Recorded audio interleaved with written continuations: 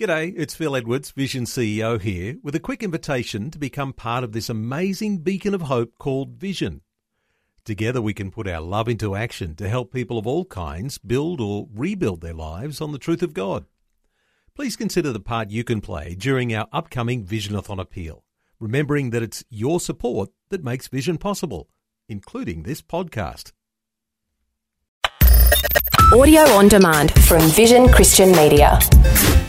You play a key role in your own temptation. Satan needs our cooperation. Listen, where there is no desire on our part, then there's no temptation. Temptation is often everywhere we look. Today on A New Beginning, Pastor Greg Laurie says we can make the choice not to look. It's not a sin to be tempted. It's a sin when you give in to the temptation. The sin is not in the bait, it's in the bite. This is the day when the lost are found. This is the day for a new beginning.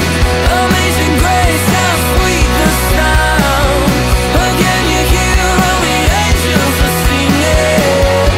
This is the day when life begins. Some people bake a batch of biscuits and then wonder why they're tempted to eat sweets. Some make sure their new car has a supercharged Mega Hemi Turbo GT engine and wonder why the police seem to be handing out more speeding fines.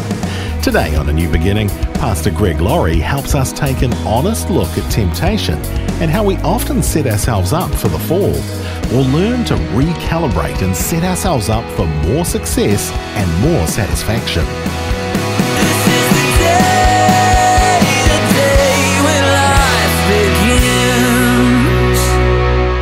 James chapter 1. This book was written to the Jewish people who were scattered all over the place. There was a time when Israel ruled their own land and they had their kings like David and Solomon. Well, those times were over. Now the occupying force was Rome.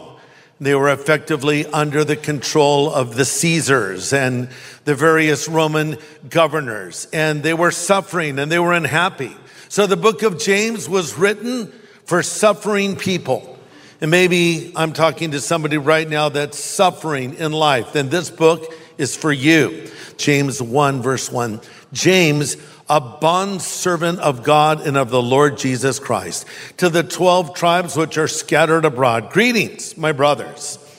Count it all joy when you fall into various trials, knowing that the testing of your faith produces patience. But let patience have its perfect work so that you may be complete and perfect, lacking nothing. Okay? So we need to make a choice to rejoice when we go through times of trial. We need to make a choice to rejoice. Look at verse 2 again. My brothers, count it all joy when you fall into various trials. Another translation says, count it pure, unmixed, complete, and total joy. Wait, what? When I'm going through a trial, I'm supposed to have total joy during that time? Well, what does that even mean? James is not saying that trials themselves are joy, because usually they are not. Hebrews 12:11 says, no discipline seems pleasant at the time, but painful. So when James is saying, consider it joy, he's just saying, make a choice to rejoice. I know this is hard. I know you wish it wasn't happening. I know you wish it was over. But despite that, I'm going to choose to rejoice regardless of my emotions. See, that's very important. This is not a matter of feelings. This is a matter of the will. The more we rejoice in our testings, the more we realize they're not liabilities, but privileges. Ultimately helpful, not harmful, no matter how severe they may appear. Example, Jesus Christ heading to the cross. His back has been ripped open by the Roman whip. He's weakened by the beatings and blows to his face and having the beard ripped from his face. And yet we read as he's carrying that cross in Hebrews 12, for the joy that was set before him, he endured the cross, despising the shame. Where was the joy? His people, the crowds were jeering him. His disciples were largely in hiding, and yet there's Jesus carrying the cross for the joy that was set before him. What that means is because of what Calvary would accomplish, he pressed on. The joy that was set before him was you. The joy that was set before him was me. It was us. It was the world that he would redeem, who would put their faith in him because he would die for our sins. And so that's what kept him going. Point number 2, trials happen to make us stronger in every way. Trials happen to make us stronger in every way. Look at verse 3, knowing the testing of your faith produces patience, but let patience have its perfect work, that you may be perfect and complete, lacking nothing. Now, by the way, the word patience is probably not the best translation. I'm reading from the New King James Version here. It comes from a Greek word that translates out to toughness or fortitude.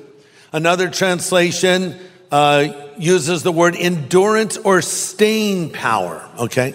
So trials come into our life to produce endurance and staying power. Trials make you stronger, not weaker. A modern translation of James 3:4 goes as follows. So let it grow. And don't try to squirm out of your problems. For when your patience is finally in full bloom, you're ready for anything, strong in character, full and complete. I like that translation. Point number 3, it's through trials we learn great wisdom. It's through trials we learn great wisdom. Go to verse 5 with me, if you would. If any of you lacks wisdom, let him ask of God, who gives to all liberally or generously and without reproach, and it will be given to him. But let him ask in faith with no doubting, for he who doubts is like a wave of the sea driven and tossed by the wind. Let not that man suppose he'll receive anything from the Lord, for he's a double-minded man, unstable in all his ways. Powerful verses. If you're lacking wisdom, ask God. If you don't know what to do, ask the Lord. Now, through modern tech, we have access to more information than we've ever had in the history of the entire planet. Google it. Or you just say, hey Siri, what about this? Or hey Alexa, what about that? Or hey Google, you ask a question and you may get an answer. But our knowledge is a mile wide and an inch deep. The problem is we've acquired knowledge without wisdom. Through knowledge, we've learned to travel faster than sound, but we show our lack of wisdom by going faster in the wrong direction. What we really need is wisdom. So what James is saying, if any of you lack wisdom, if you don't know what God's will is, ask him. We need God's wisdom on who we're going to marry. We need wisdom about the career path we're going to follow or the ministry we're going to pursue. But here's what the Bible says. God will answer this prayer, so ask for it in faith. When you ask God to give you his wisdom, you're praying according to the will of God. As James said, don't doubt what you're praying for, or you're like a wave tossed back and forth. Pray believing God will give it to you. It's great to have you joining us today for A New Beginning with Pastor Greg Laurie from Harvest Ministries in the US. Today, Pastor Greg continues his message called How to Deal with Trials and Temptations. God will enable us to endure and get through times of temptation.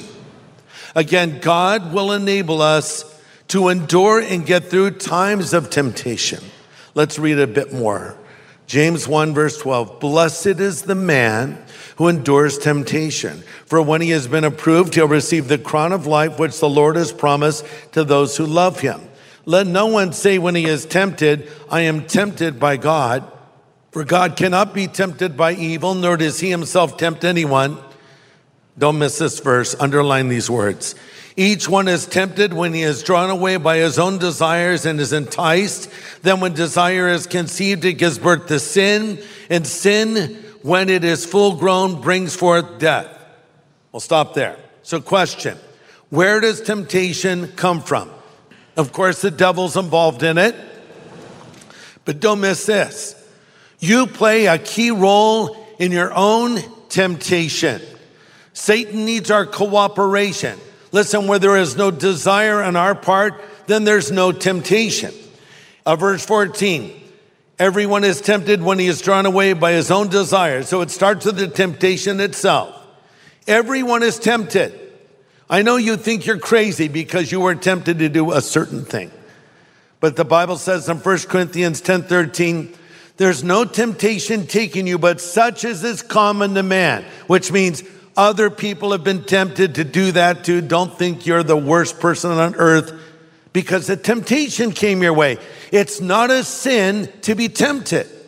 It's a sin when you give in to the temptation. The sin is not in the bait, it's in the bite. We were at a farmer's market yesterday walking around. There was a guy, some soup. I walked right by him. I'm not really a big soup guy. Soup to me is like, why? It's a good start, I guess. Sort of like salad, but no, you know. So he says, try a sample. No, it's okay, I'm good. No, try it. Okay. How much is it? Like, see, it was really good soup. Very hearty soup. And so I bought a bag of soup. I went to Kathy. Look, I bought a bag of soup, a frozen bag. Like, why? It was good. Why did I buy it? The free sample got me. So the devil says, hey, sorry to compare the soup to something evil. It was actually good, but here's a free sample.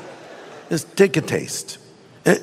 Let the thought run through your mind a little bit. Just play with this a little bit. You don't have to do it. Of course, you would never do it. But just start here. Here's the problem. What makes temptation difficult for many people is they don't want to discourage it completely. So now you're almost hooked. Verse 14, a man is drawn away by his own desires and is enticed. So you're really close now. Here's a temptation. You say no. You take the free sample. You're moving it around in your mind. And now it's becoming more appealing. And you find yourself giving into it. But you haven't done it yet. You can still pull away. No, you keep going. The hook is now set. Verse 15, and when desire is conceived, it gives birth to sin. So you act on that evil thought, and now, boom, the sins happen. Okay, now, there's sometimes a little pleasure. But then the guilt kicks in. Then the remorse kicks in. Depending on what you did, the consequences kick in. That dead feeling one gets when they're separated from God in fellowship. Thankfully, we can repent and be forgiven of our sin, but this is what James is warning about. Some would say, well, hey, it's not my fault. It's God's fault. He gave me more than I can handle. No, he didn't. Go back to James 1:13. Let no one say when he is tempted, I'm tempted by God. God cannot be tempted by evil, nor does he himself tempt anyone. Well, this person, it's their fault. Yeah, that's what Adam said in the Garden of Eden. Okay, question. When does temptation usually come? This might surprise you. Answer, often after times of great blessing. Jesus was baptized in the Jordan River by his cousin John. The Father spoke from heaven and said, this is my beloved Son in whom I'm well pleased. And the Holy Spirit came upon the Lord in the form of a dove. That was a blessed moment. Immediately after this, the Bible says, he went into the wilderness to be tested and tempted by the devil for 40 days immediately. So a lot of times right after the blessing, it comes. So it could be after church. Oh, wasn't that great, man? I love that. A great time of worship, message, but everything else was great. But then all of a sudden, you're tempted. I mean, maybe it's just like you get mad because someone pulled in front of you, laying on the horn, you idiot. Oh, wait. Oh, it's just or maybe you get into an argument with your spouse, or maybe you go and do something you should not do. The temptations will hit you after you have been blessed. All right, so let's sum this all up. Number one, we're going to go through times of trial, but they'll make us stronger, not weaker. Good news. Trials, like storms, have a beginning, a middle, and an end. You might be in a trial right now, but the clouds may open and the sun may come out tomorrow morning. So take heart. Whatever you're going through isn't going to last forever. Number two, make a choice to rejoice in your times of trial. It has nothing to do with how you feel. You choose to give thanks to God. Thirdly, God will guide you. and give you the wisdom you need in life. Ask him for it. Fourth and lastly, temptations will come, but there's always a way out. And again, the reminder that if you're being tempted and if you're being tested, that would be an indication you're on the right track spiritually. So let me loop back to something I said earlier. Jesus, for the joy that was set before him, endured the cross, despising the shame, and now was set down at the right hand of God. Why did Jesus die on the cross? He died for the sin of the world. He did not come to this earth to be a good example. He came to this earth to be our suffering Savior. He came to lay his life down in our place and absorb the wrath of God in our place. And then he rose again from the dead 3 days later. And that same Jesus who suffered and died stands at the door of our lives, and he knocks and says, if we'll hear his voice and open the door, he'll come in. Maybe I'm talking to somebody right now who is going through a time of suffering and you feel like you're all alone. Well, you don't have to be. God can enter into your problems with you, enter into your suffering with you. He can even step in and heal you or change your circumstances if he chooses to do it. But you don't want to go through these things alone. You need Jesus. And Jesus says to his followers, I'll never leave you or forsake you. And that's what's so wonderful about being a Christian, is I'm not alone in life anymore. God walks with me each and every day, and he'll walk with you as well. But you have to ask him into your life. He will not force himself into your heart or into your life. He stands at that door again and knocks. You have to hear his voice and open the door. Will you open that door to Christ? Let's pray together. Father, speak to the heart of every person here.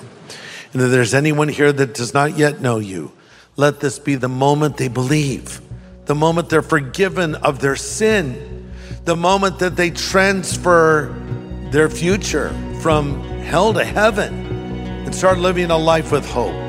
Speak to them, we pray. Amen.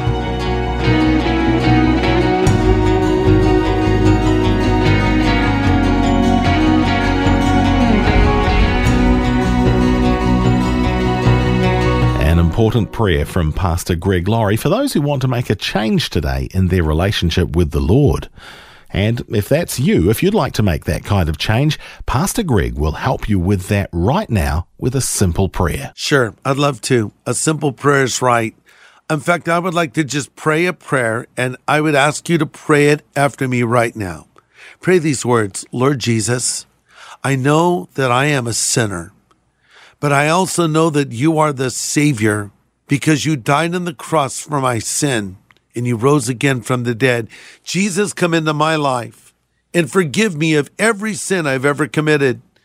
I choose to follow you from this moment forward. Thank you for hearing this prayer. Thank you for answering this prayer, Lord. And I pray all of this in Jesus' name. Amen. If you just prayed that prayer and meant it, I want you to know on the authority of Scripture, God Almighty has heard your prayer and he will answer this prayer. You are now a newly minted child of God. So congratulations, you've made the right decision and welcome to the family of God.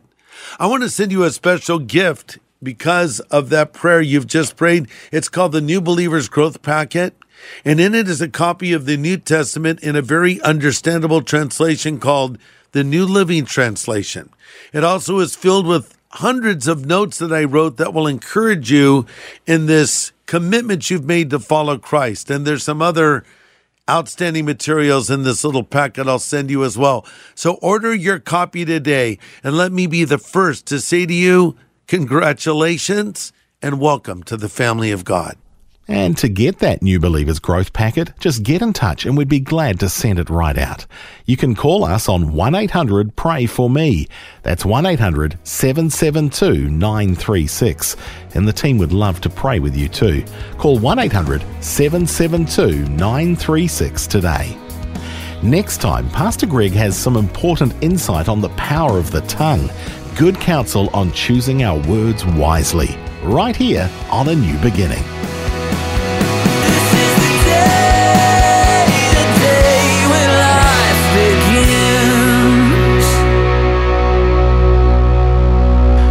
Today's message from Pastor Greg Laurie was called How to Deal with Trials and Temptations. If you'd like to listen again, just download the free Vision Christian Media app where it's available as a podcast, along with more inspiring Christian content. Just search your app store for Vision Christian Media. Station sponsor. Thanks for taking time to listen to this audio on demand from Vision Christian Media. To find out more about us, go to vision.org.au.